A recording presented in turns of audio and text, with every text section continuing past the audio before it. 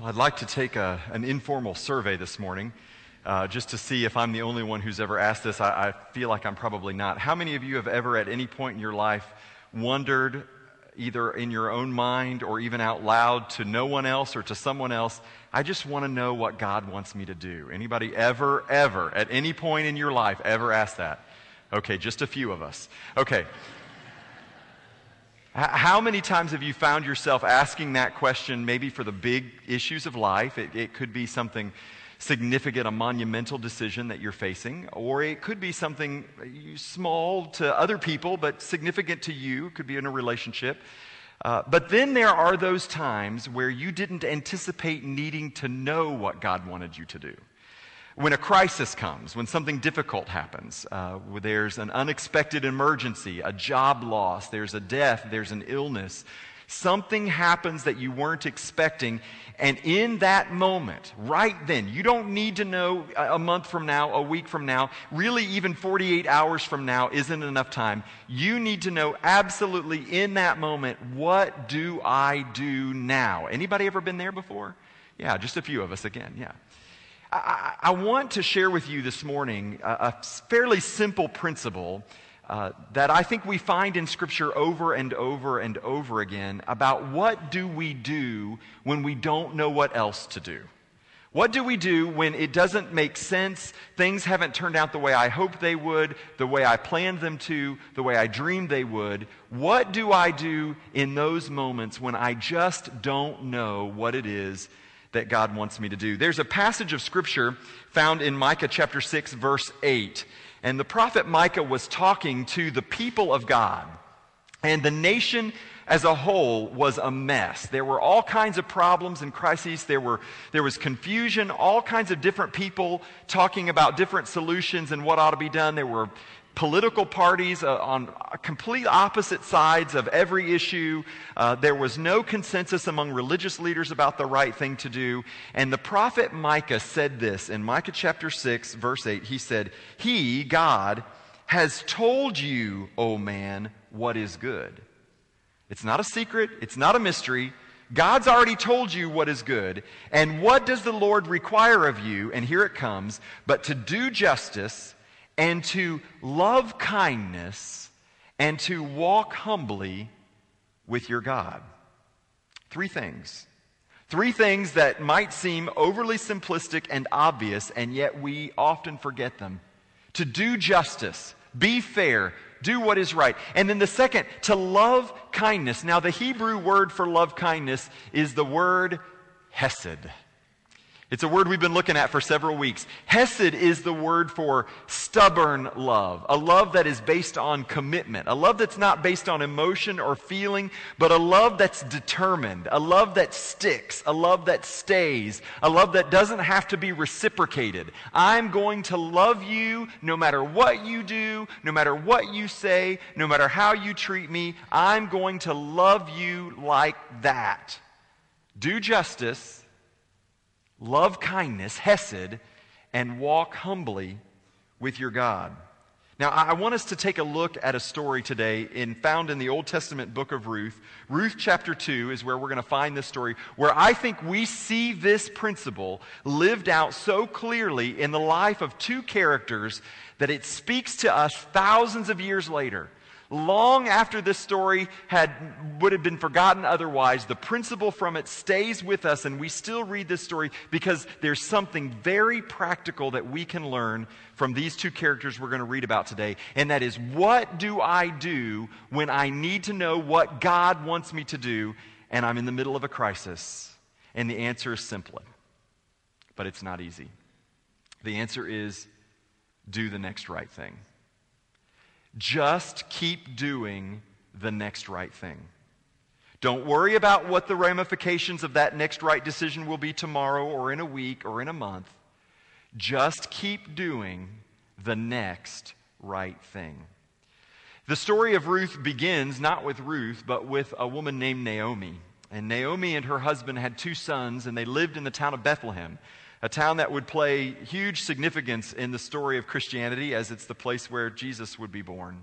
But this was many, many hundreds of years before Jesus was born, and there was a terrible famine in the land of Bethlehem. And so Naomi, her husband, and their 2 boys moved away from Bethlehem to the country of Moab, where they weren't suffering from the results of famine, and they lived there. But shortly after moving there, Naomi's husband died, leaving her with these 2 boys.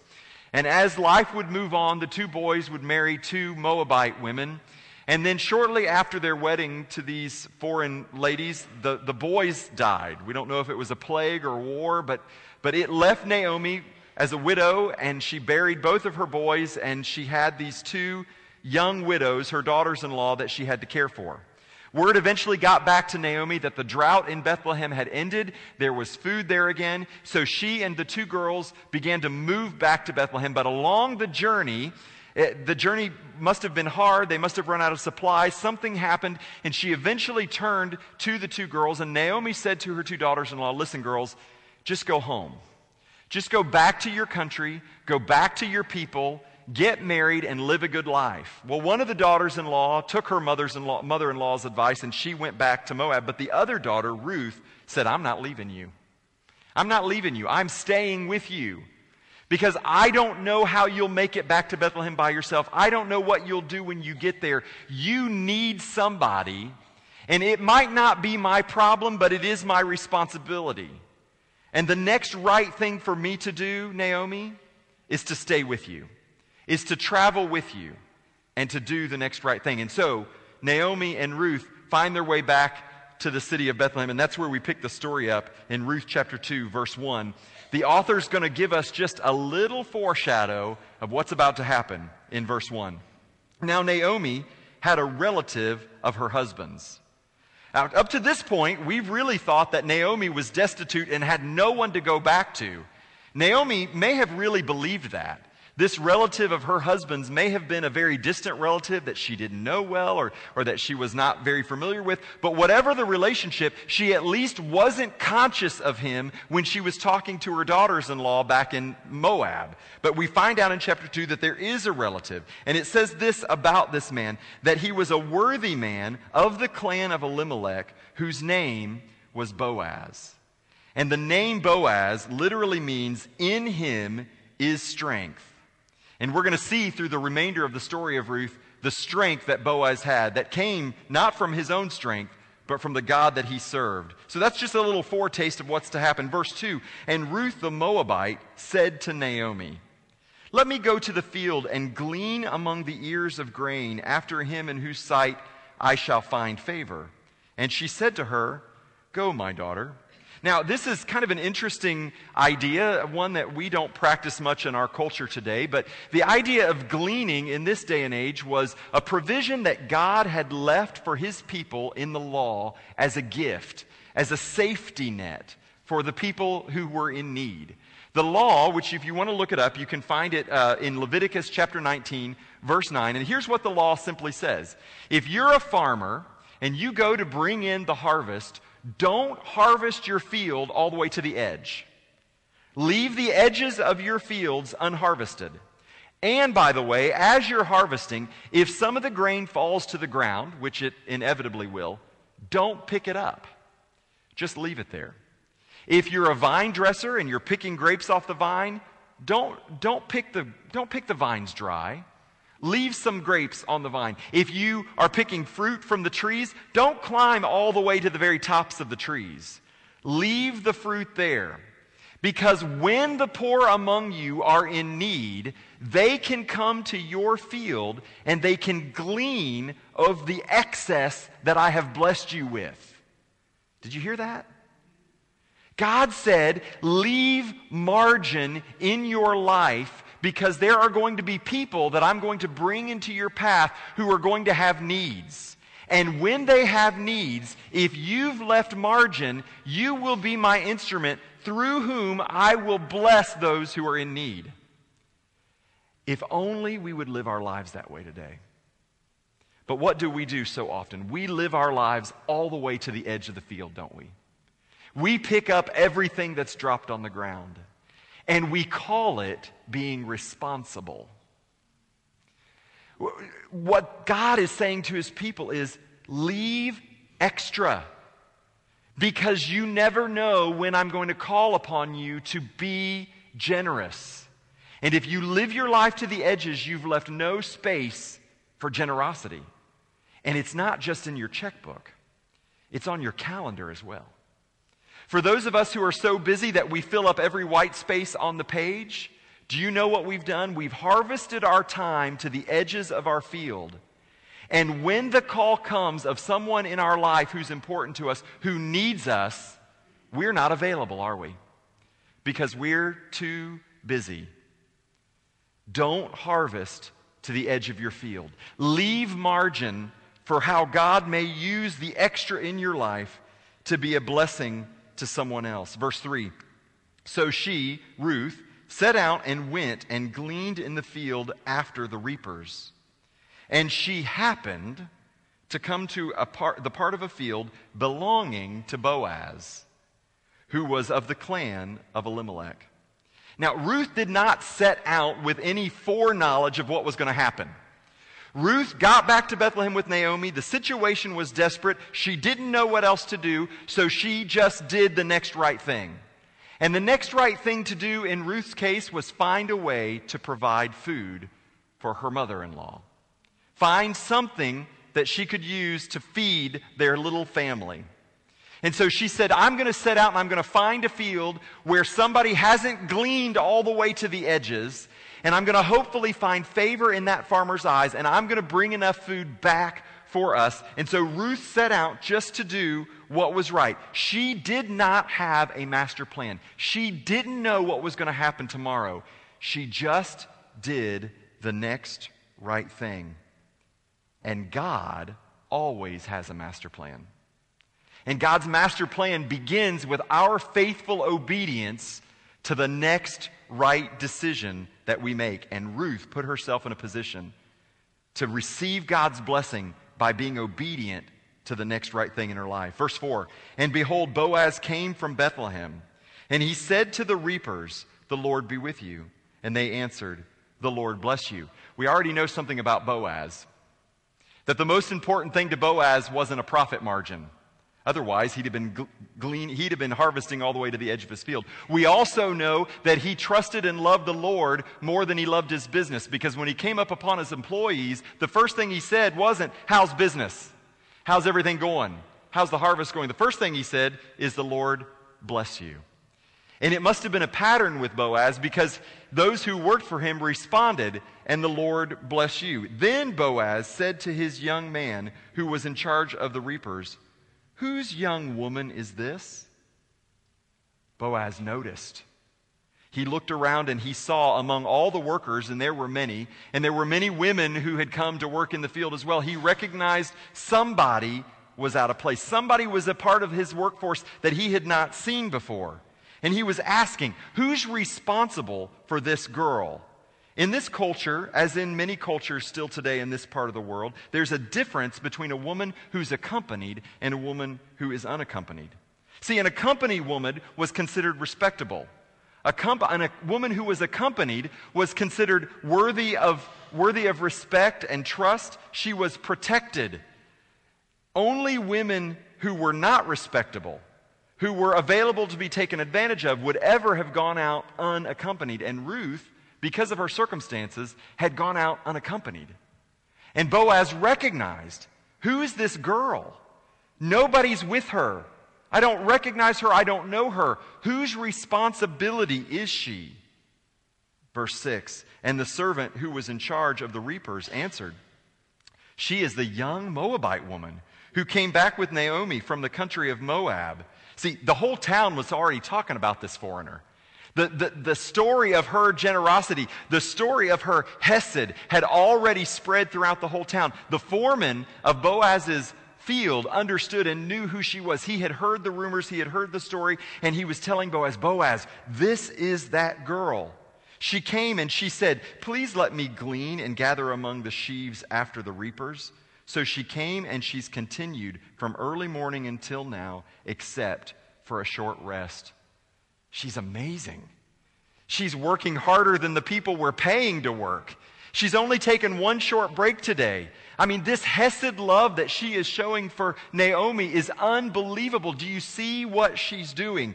Then Boaz said to Ruth, "Now listen, my daughter, do not glean in another field or leave this one, but keep close to my young women. Let your eyes be on the field that they are reaping, and go after them. Have I not charged the young men not to touch you? And when you're thirsty, go to the vessels and drink what the young men have drawn." You know what Boaz did? He did the next right thing. He didn't plan that morning to take the responsibility for some strange young accompanied girl in his field. He saw a need, and he met the need. And it wasn't his problem, but he made it his responsibility. He just did the next right thing. He provided for Ruth. He said, "Ruth, stick with my people. You're here unaccompanied, but you're not unaccompanied anymore. You're part of my crew. Pick up what you need, and when you need something to drink, I want you to drink with the rest of my paid workers." Verse 10, "Then she fell on her face, bowed to the ground, and said to him, 'Why have I found favor in your eyes, that you should take notice of me, since I am a foreigner?'" I mean, Ruth is overwhelmed. I don't know if you've noticed in this story so far, but nothing has gone Ruth's way so far. Nothing. And finally, she experiences the favor of somebody, and she almost can't believe it. It's almost too good to be true. And she wants an explanation or a reason for it. "Why are you doing this for me? I'm a foreigner. I'm a stranger. You have no obligation to me. Why would you do this?" Listen to Boaz's answer. But Boaz answered her, "All that you have done for your mother-in-law since the death of your husband has been fully told to me. And how you left your father and mother and your native land, and you came to a people that you did not know before. Ruth, you just kept doing the right thing. You just did the right thing, even when it was hard, even when it didn't make sense. Ruth, you just did the right thing." Do you know when you do the right thing, it catches people's attention, doesn't it? Because the right thing to do isn't always the easy thing to do. And when the right thing to do is not the easy thing to do, it stands out and people take notice. And Boaz noticed. And then listen to what he says next. "The Lord," not Boaz, not me, Ruth, it's the Lord who is repaying you for what you have done. "And a full reward be given you by the Lord, the God of Israel, under whose wing you have come to take refuge." You see, Boaz recognized something in Ruth's life. He says, "Ruth, you positioned yourself to be protected not by me, but by God. You positioned yourself in just the right place by doing the next right thing when it didn't make sense and when you didn't know how it would turn out tomorrow. You did the right thing, and by doing that, you put yourself in the position where God Himself would watch out for you and protect you, where God Himself would provide for you. It's not me, Ruth, who's providing for you. I didn't write the gleaning law. God wrote the gleaning law. I just did the next right thing by obeying it. And then here you come, and you're perfectly positioned to receive God's blessing, God's provision, and God's protection. Ruth, because you did the right thing. Isn't it amazing? When we just simply do the next right thing, how God is faithful with what we don't know and what we don't have. In Genesis chapter 4, verse 7, there's an interesting verse. It's God speaking to two brothers, Cain and Abel. And they're fighting like brothers often do. But this fight turns a little more vicious than most. They had started out innocently enough. They both brought an offering. The only problem was Cain was kind of skimpy on his offering, and Abel brought the very best he had. And so God was pleased with Abel's offering, but He wasn't so pleased with Cain's offering. And Cain got kind of wrapped around the axle about it. And so God speaks to Cain, and here's what He says to him. "If you do what is right, will you not be accepted? If you just do what is right, won't everything work out the way it should work out? But if you do not do what is right, sin is crouching at your door. See, when we refuse to do the next right thing, we open ourselves up for sin to come in and have its way in our life, which is exactly what Cain ended up doing. It desires to have you, but you must rule over it. Do you know how you rule over sin? You do the next right thing. You turn the computer off. You don't push send on the email. You go when you don't feel like going. You serve when you don't feel like serving. You bite your tongue when you want so badly to say the hard thing. You say the hard thing when you want so badly to ignore what's going on. You just do the next right thing. There are a couple lessons I have drawn from this passage as I've just read it and thought about it over the last few days. As I just thought about the amazing characters in this story. Ruth, what a remarkable woman. What a wonderful example. And then Boaz, we're introduced to Boaz. What a great example. Some simple lessons, things that you've all heard before, nothing earth-shattering, things your mama probably told you and repeated to you over and over again, but we need to be reminded sometimes of these simple lessons. And here's the first one. Be a person of character. Decide to be a person of character with every choice that you make. See, the person you are becoming, your character, is determined by your response to the problems that you face.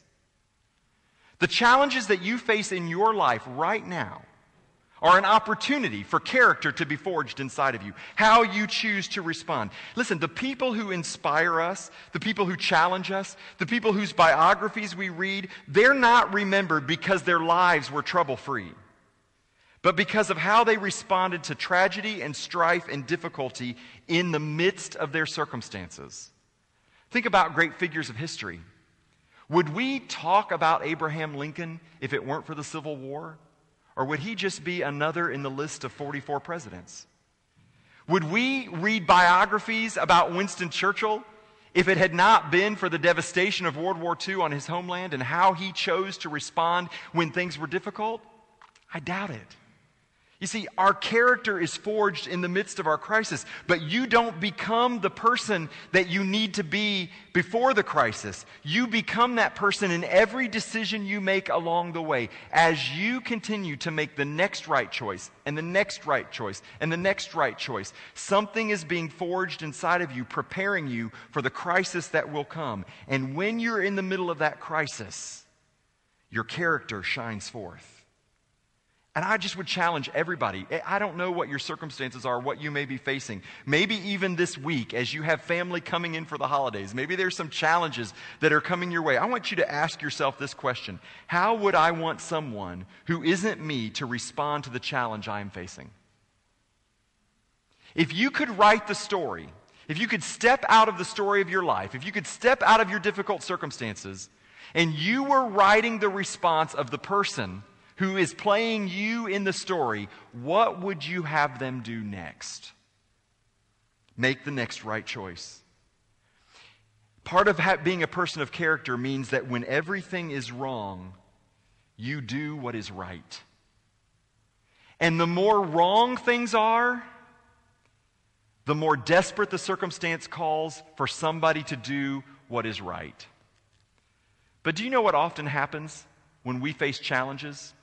When everything's going wrong, we feel entitled to make a wrong decision. We look at the choices other people's making and we think, well, they're not doing the right thing. They're not following the law. They're harvesting their field to the edges. We feel justified in making bad decisions. The more complicated and the more wrong decisions are made by the people around us, the more we will be tempted to just go in with everybody else and make the wrong choice. But when everything is wrong, you just do what is right. Be a person of character. We also need to be people of vision. Be a person of vision. We see this played out in Boaz's life. Leave margin in your life today to respond to the needs that God will reveal tomorrow. That's vision. That's understanding that God has given us very simple directives for a reason. And we may not know all the details of what tomorrow has coming to us, but if we will simply be faithful in what God has called us to do today, if we will do what we know, it will position us to respond to the things we can't know. Be a person of vision. Leave margin in your life. Leave space in your life so that when the opportunities come your way, you're in a position to respond. Boaz's obedience to God's simple law, not to harvest all the way to the edge of his field, put him in a position of greater responsibility and blessing. I love what it says in Proverbs 19:17. Whoever is generous to the poor lends to the Lord. Do you ever think about that? That your willingness to be generous to other people is actually generosity to God himself. Your generosity to the poor is generosity to the Lord, and God will repay him for his deed. Be a person of vision. Leave margin in your life, because big vision begins as a response to small needs. Big vision begins as a response to small needs. Many times we are guilty of looking for God's will in some big, massive, earth-shattering thing. And I think God's calling us just to be obedient to what he's going to bring into our path tomorrow. And as we are obedient with the small things that God brings to our attention, God will be faithful and continue to give us more responsibility and give us more direction for the future as it unfolds. Be a person of character. Be a person of vision. And finally, be a person of action. Be a person of action. Don't wait to be asked to do what needs to be done. How many of you have told your kids that? Don't wait for me to ask you to do what's obvious needs to be done. I must say that in my house 20,000 times a day. The trash is overflowing. Does nobody see that the trash needs to go out? I'm sure I'm the only household where that's the case. But we think about this when it comes to the simple things, when it comes to the mundane things. But what if we began to look at the whole world that way? What if you began to look at your workplace that way? What if you began to look at your community that way? What if we all began to look at the church that way? Not waiting to do what obviously needs to be done. This is a principle that you have to rehearse in the simple things so that it's second nature when the complex things of life come your way.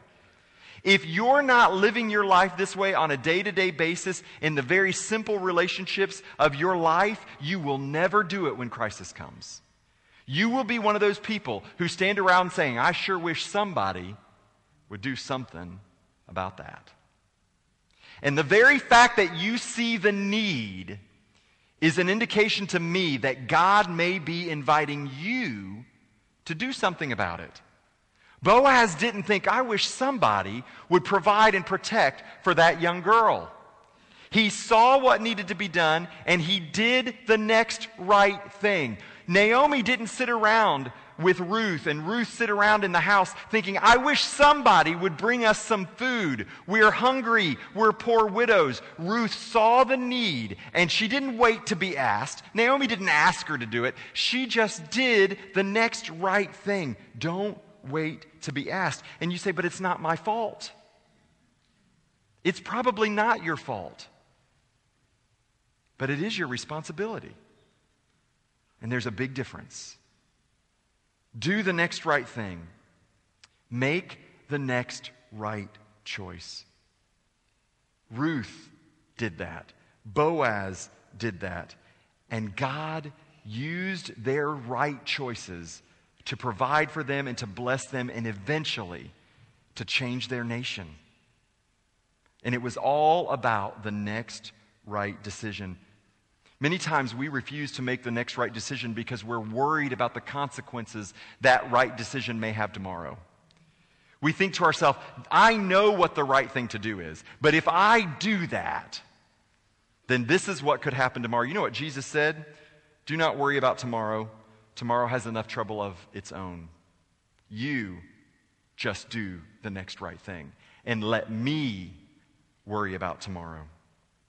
Be a person of vision. Be a person of character. Be a person of action. And part of being a person of action comes down to something pretty simple. Be useful. Be useful. The world has plenty of people who can speculate, pontificate, and evaluate. What the world needs are people who will put down the clipboard, put down the flow chart, set aside the electronic device, and pick up the towel and serve somebody. That's what the world needs. Be useful. Be a person of action. Ask yourself this question: what is most helpful in this circumstance? What would be most helpful to that person? The Bible says in 1 Corinthians chapter 13 that love is kind. You know, I thought about that for a long time. Love is a complicated emotion. At least we make it complicated. Love is kind of nebulous. It's kind of mushy. This is why men have trouble with that. You know, it's just you can't quantify it. You can't qualify it. You can't explain it. It's always kind of like, well, it seems to me and it feels like. Do you know what's not that way? Kindness. Kindness just is. Kindness is just doing what needs to be done because it needs to be done and it's the right thing to do. That's kindness. And Paul says that's what love is. To be kind. Make the next right choice. Take a meal when a meal is needed. Volunteer to babysit the kids when there's a crisis in the house. Make a phone call. Send a letter. Be kind. You know, oh man, what is right, what the Lord requires of you.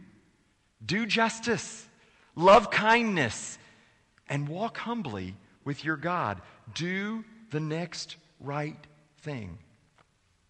I'm so grateful for the book of Ruth. And for the story of Ruth and for the story of Boaz and the example they give us. But you know, they're not the best example of this in the Bible. There's a better one. His name was Jesus. And maybe of all the stories that Jesus exemplified this, maybe the most clear example is found in John chapter 13. And he's with the disciples, and it's time for the Passover. And so all the disciples are talking, they're trying to figure out where they're going to go, what they're going to do. And so Jesus tells them, he said, you know, go to this upper room and prepare. We're going to have the Passover there. They go to this place. There's a problem with it, though. I don't know what was going on the holiday. There was busyness.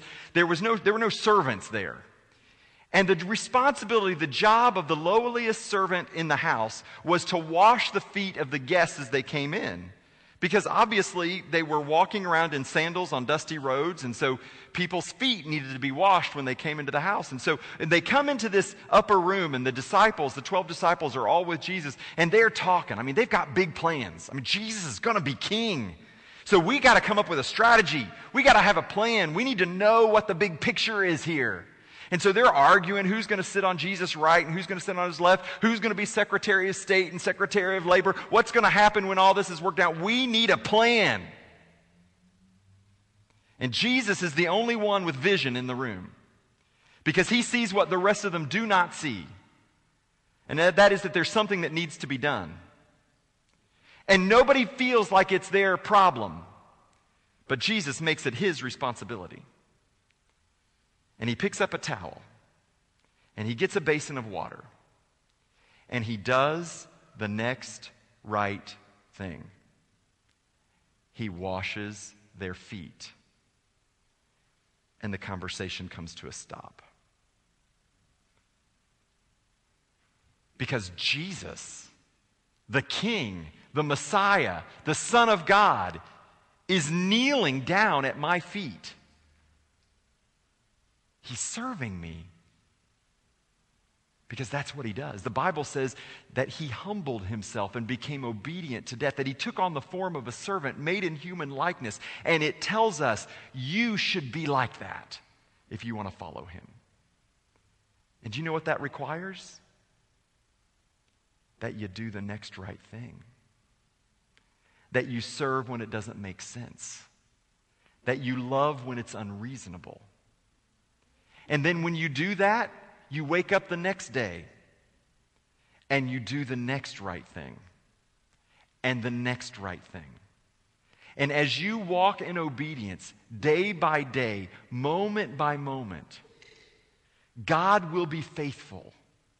And He will meet you along every step of the journey. And you may not be able to forecast ahead what God's will for you is in the big picture in 10 years or 20 years. But day by day, moment by moment, you will walk with the Lord. And one day you will look back and you will say, I never even realized I was walking with Him all along, because I just made the next right decision.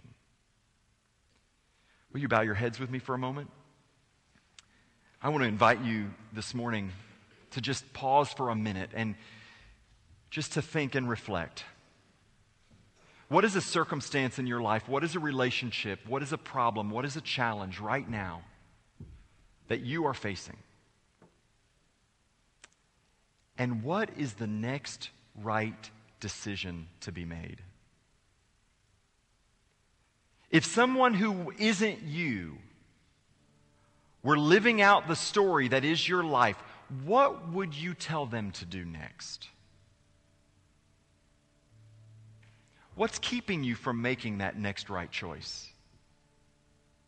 Is it fear of tomorrow and what the consequences of that next right choice might be? What if you didn't worry about it? What if you just determined by faith to be obedient today and trust God with tomorrow? This morning, for some of you, maybe the next right decision is to finally and fully surrender yourself to the Lord Jesus Christ. Because that's what it means for Him to be Lord. It means you just keep walking moment by moment, day by day, in an attitude of humility that says, Lord, what is my next right choice? And then by faith you do it. Maybe today your next right choice is just surrendering to Jesus. Maybe your next right choice is on Thanksgiving, working to bring about peace in a broken relationship in your family. Maybe your next right choice is tomorrow in the office or in the classroom, where there's someone who for some unexplained reason you're constantly drawn toward them and you don't even know why. But maybe the next right choice is for you to reach out, to extend yourself, to show justice, to love kindness, and to walk humbly with your God. Father God, we thank you. We thank you for the examples that you have given us in the Scripture, but most importantly, we thank you for your example in Jesus Christ of what it means to walk by faith and in obedience. And Lord, we thank you that as we live our lives moment by moment, making the next right choice, that you shadow us under the shelter of your wing, that you become our protector, you become our provider. Lord, by faith today, there are those who are here who don't know where their provision is going to come from. They don't know where their protection is going to come from. Lord, give them the faith to make the next right choice. And then, Lord, reveal yourself in their acts of obedience. For those who are here today who have never trusted you as their Lord and Savior, I pray that today they would just do the next right thing and open their hearts and say, I'm yours, Lord. Today, Father, we thank you for the revelation of your love and your faithfulness to us. Lord, we pray that in this time of commitment, you'll draw our hearts to you. For we pray it in Jesus' name. Amen.